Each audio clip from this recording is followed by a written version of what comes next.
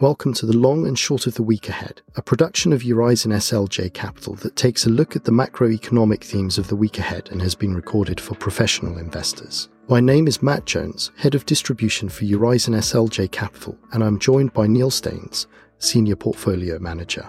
Welcome back, Neil. It's great to have you here with us again.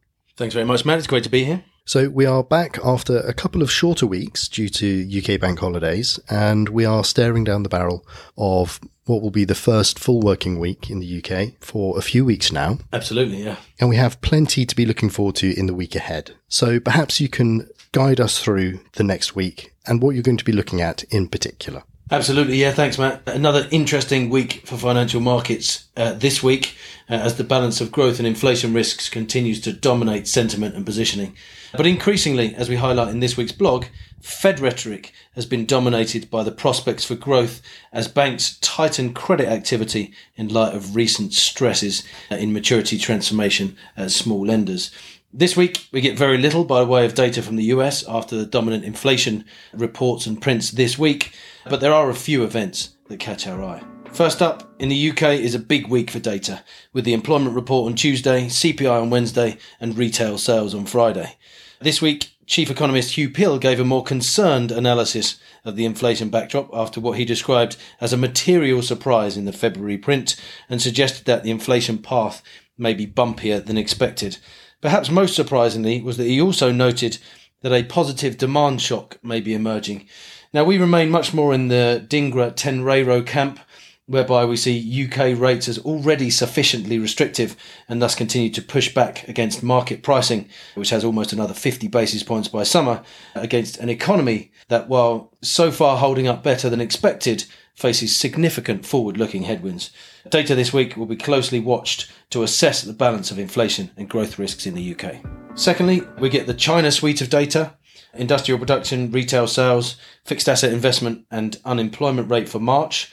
We get German ZEW survey for April, and we also get the global flash PMIs for April next week in a more global data sense. We expect to see some further signs of fatigue in global activity and perhaps more so in sentiment as high absolute prices and interest rates begin to bite. However, in China, economic activity is likely to remain in a very different cycle, and much more positive as demand emerges from the COVID lockdowns as the rest of the world slows. This is potentially a very important counterbalance for the global economy and a very interesting focus for the data calendar next week. Lastly, there's little economic data of note for the US next week.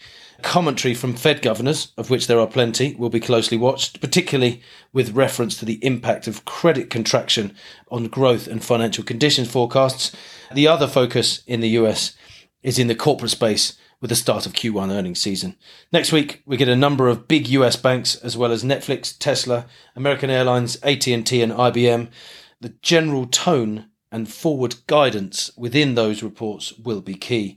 But earnings estimates are very low, and we retain a positive outlook for risk assets in general as inflation and ultimately rates fall and support NPVs. Still plenty to keep us occupied next week. Absolutely. Lots to keep us occupied, and perhaps it's a good thing that it is a full working week. Thank you again for joining us and for outlining your thoughts on the week ahead. I look forward to catching up with you again next week. That's wonderful. Thanks very much, Matt. Appreciate it. Thank you for joining us for the long and short of the week ahead. Further insights are available on our website, horizonSLJcapital.com. We look forward to you joining us again next week for more insights into macroeconomic events and the long and short of the week ahead. Information, data and views were accurate as at the time of recording. The views expressed by presenters are their own and do not necessarily reflect those of Horizon SLJ Capital, Horizon Capital or the Intesa Sanpaolo Group. The information and opinions contained in this recording are for information purposes only and do not purport to be full or complete. The recording is directed to professional investors only and is not intended for and should not be relied upon by other investors. Information in this recording does not constitute an offer to buy, sell, or the solicitation of any offer to buy or sell securities and or any derivatives.